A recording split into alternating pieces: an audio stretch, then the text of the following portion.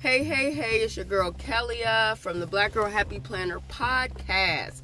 It has been a minute. My last podcast was sometime in November, around November 14th. And my last currently podcast was November 3rd. So clearly I have been busy. And I'm so sorry I have neglected to drop new podcast episodes for you. But I just wanted to hop on here and update everybody on what I've currently been doing. And I'll include the end of November or the last couple of weeks of November because I don't, think we've touched base since before Thanksgiving. And then what I'm currently doing going into the December holiday season. So the end of, November, what I'm currently doing is November, at the end of November, Thanksgiving time, traveled to Montgomery. One of the things I was doing, I was visiting with family. It was a meetup with family members from different locations, and we went to Montgomery, which is a place I had never been. I live in Alabama, for those of you who don't know, but Montgomery, as we know, is like the cradle of the civil rights movement and Black America, pretty much in terms of the history of Black people in America. It's a very integral part of that, and there's a museum there called the Legacy Museum. So this is a plug for that museum, for something to do if you're traveling. The Legacy Museum, awesome museum. It outlines basically Black lives in America from the beginning of the slave trade. It outlines the slave trade, the history of human trafficking and Black bodies in America. And so it takes you from the beginning of the slave trade, which has some very interesting facts about the slave trade, things that you would never guess. Things, of course, they don't tell us in school about the slave trade. As, for one of the facts, the slave trade started off in America. The first official place is not in the South, which everyone thinks. The first state to legalize the slave trade in America was Massachusetts. They don't tell us that. I've never heard that. But Massachusetts was the first state to legalize slavery. And from then on, it was just run amok all throughout the United States after that. New York was very heavy in the slave trade, which they never tell you that either. They try to make it seem like New York, it's a wonderful city and state now, but they try to make it seem like New York has always been this liberal place. It has not been. They said slave owners lived on every block, okay? So, in every borough in New York. So, that historical trip, and it takes you through the history of the slave trade, then all the way through the history of, when we were free and trying to get our rights. It's just full of history. Takes us through civil rights movement, of course, schooling, how we tried to get equal, education. Takes you through the jail system, and then lynching, is a big part of this. It's all about Black bodies and Black bodies in America and human trafficking in America. And lynching is very much a part of this museum. It's just amazing. They have these jars filled with dirt from the locations where people that they have kept track of were lynched. It's a very moving display. So I encourage you to go see it. Then there's whole nother separate display that's outside. It's the Lynching Museum, and it's very powerful. If I get a chance to, while I'm on break, I work for a school system. We have 1 week of classless left. Oh my goodness. But while I'm on break, I'll try to post some pictures up from the trip of the powerful images from that museum. I couldn't take pictures of the inside of the Legacy Museum, but the Lynching Museum, we could take pictures because it was outside. So it's a very powerful place to visit, to see. And they have all of the states hung from these brown kind of pillars coming from the top of the ceiling, like, a lynching. And it has the names of all of the states across America and all of the counties in each state that had a record of a lynching.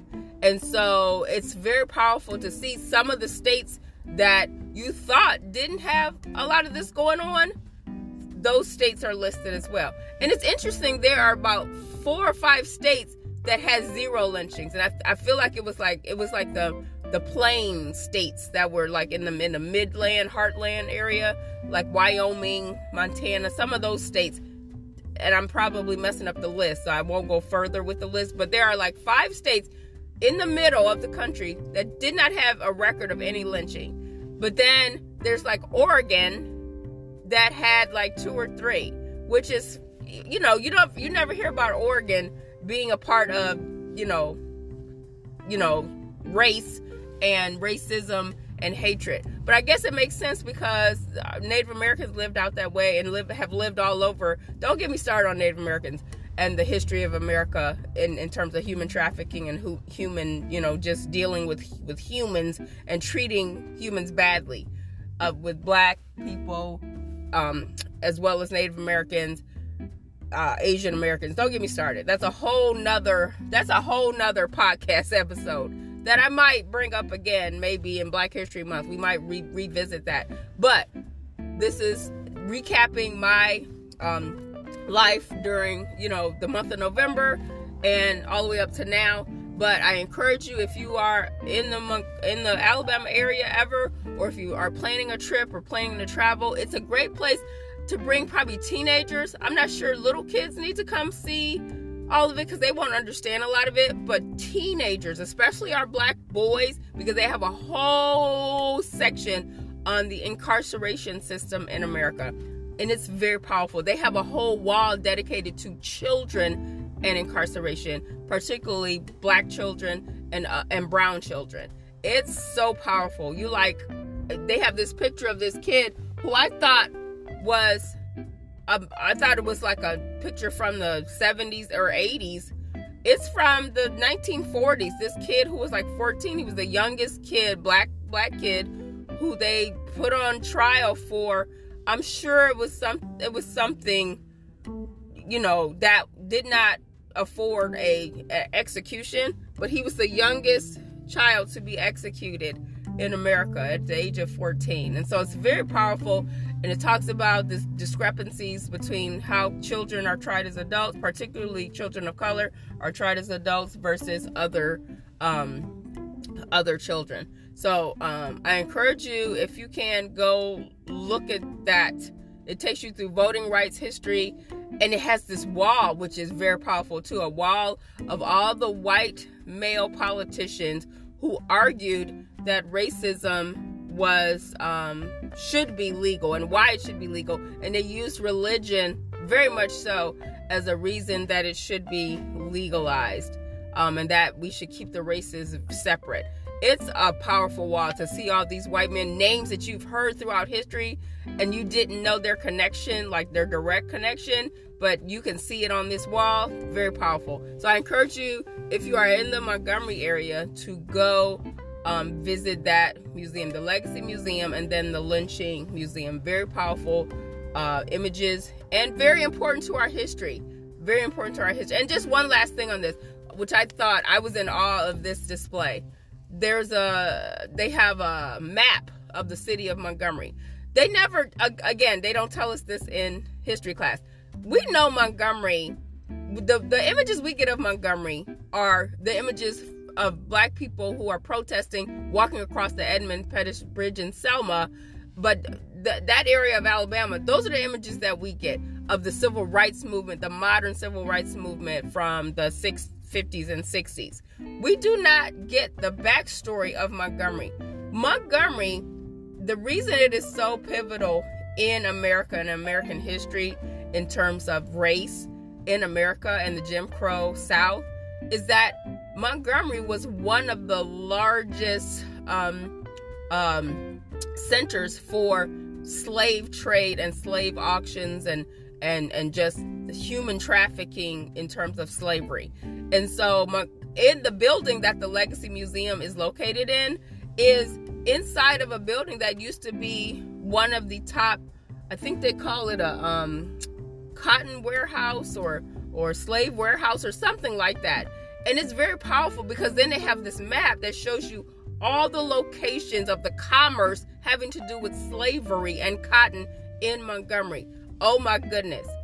They never tell you this. They always just make you think Montgomery is this place where Martin Luther King came and all these other black civil rights, movement people came and protested and made all these movements, the Montgomery bus boycott, all of that. That's all you ever hear about in history class. You don't hear about the actual history of the city of Montgomery. Powerful, powerful images. So again, I encourage you to go to this museum and take a look for yourself. Take your kids, teenagers specifically, to see this. It would be great also if you're a teacher or if you're even churches to go down there and visit. Very powerful. If you have young boys that you work with, mentoring, things like that, great. So to move on, and also a plug for this restaurant that we went to twice in Montgomery called the Wharf Seafood. Wharf Seafood. Shout out to Wharf Seafood. Fabulous, fabulous, fabulous food. It's like fast casual seafood. So kind of like Chipotle, but it's seafood. Oh my goodness. I wish they had one where I live in Huntsville and everywhere else in Alabama, so I could go to it whenever I please. Okay? Some of the best seafood I've ever had in life. So Wharf Seafood, shout out. I will try to post a picture from my trip. I took a picture of the plate because it's just a delicious looking plate, and I'll share that with you guys as well. Other things that I was doing, so besides my trip for Thanksgiving week, some of the things that I've been doing since then to wrap up the end of November and the beginning of December, some of the stuff I've been watching a lot of old school stuff, a lot of old Forensic File episodes, of course Dateline. I watch a lot of true crime, and then I was trying to catch up on my Kitchen Nightmares episodes. Those episodes come on Hulu. And so I think they air on Fox originally, and they come on Hulu in rerun form. And that's Gordon Ramsay, Chef Gordon Ramsay, one of his shows. I love that show because he goes into these kitchens and reforms them. Not just kitchens, restaurants where people always think they know how to run a restaurant, and they don't. And so he goes in, refurbishes them. He blesses them out, cusses them out, goes off on them. It's comical sometimes. And then he gets them together, and voila, they get a new restaurant and know how to run the restaurant a little bit better. So it's a good show if you haven't watched it. Also watched a lot of football during the Thanksgiving holiday season. So lots of football. My team, Ohio State, did not win. I'm sad about it.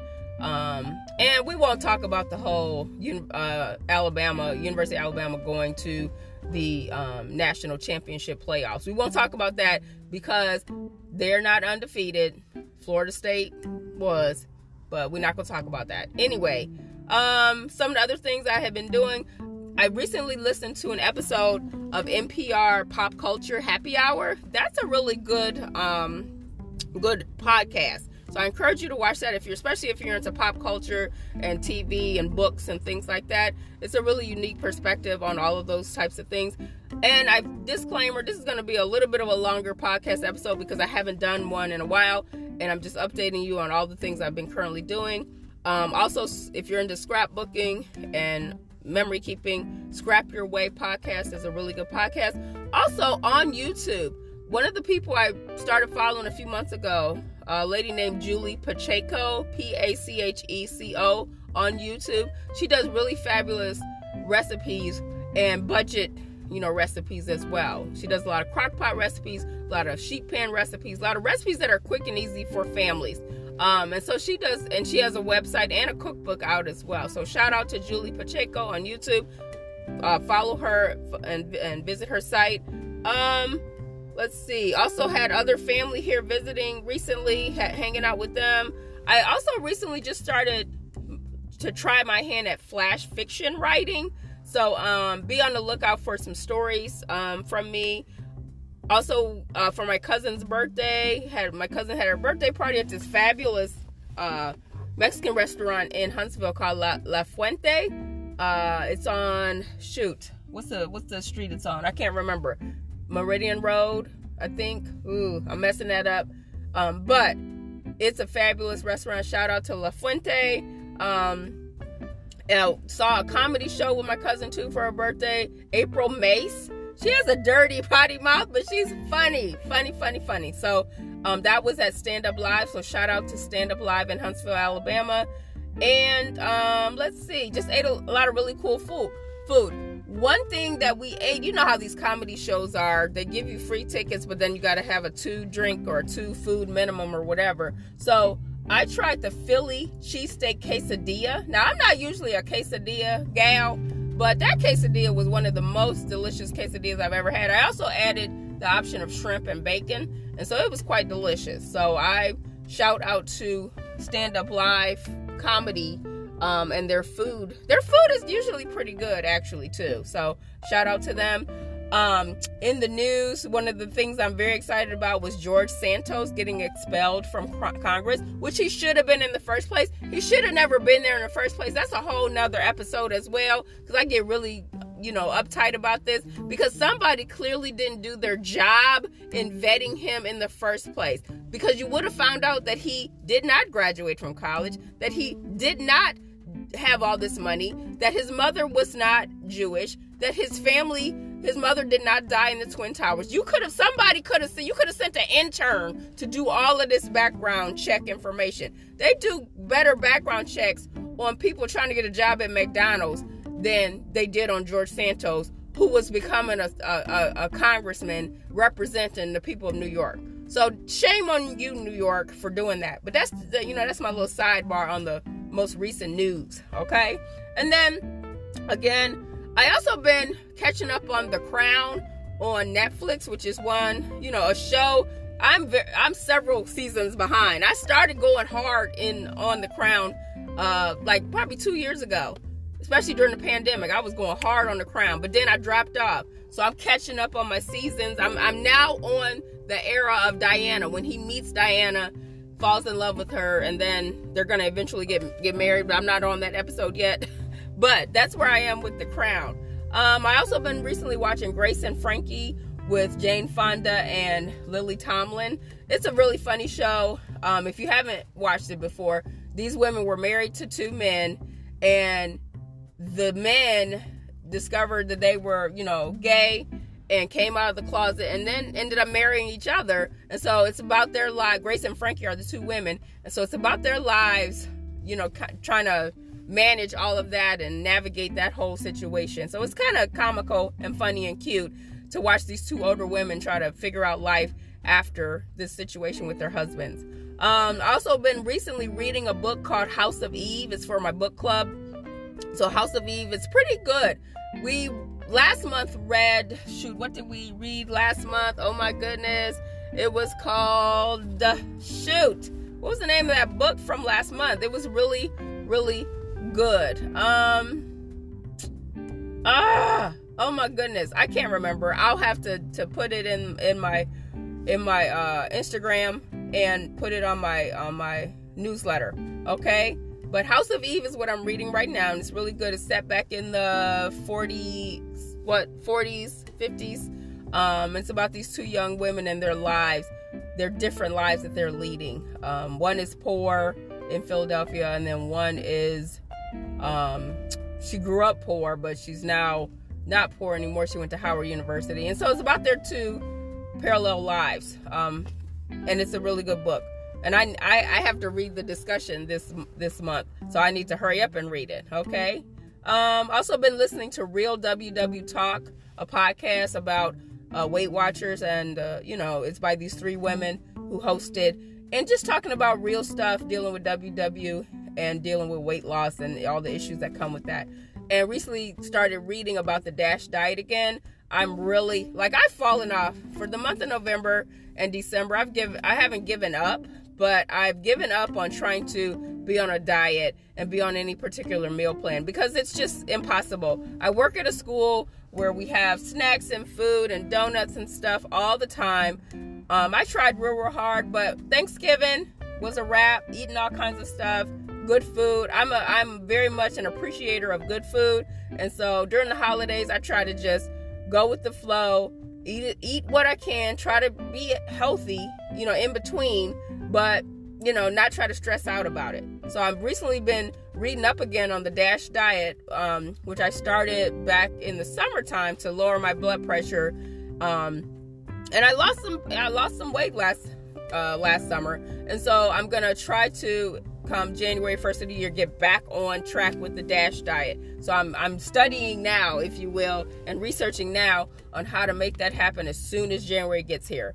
Also, if you don't know, I do memory keeping, scrapbooking, stuff like that. And I'm into genealogy, trying to get get more into genealogy and my family history. And there's a website called Find a Grave. And it sounds morbid. However, it's a great website if you need to look up relatives who have passed away to see where they're located. And there are people who go around doing the research for you. It's kind of like Facebook for grave sites, if you will. And people can, or it's like Wikipedia for grave sites. That's more accurate. And people look up the graves, they put the names in, they take pictures of the gravestones often. And, it's a really good search tool. I have a couple of my family cemeteries saved in my profile.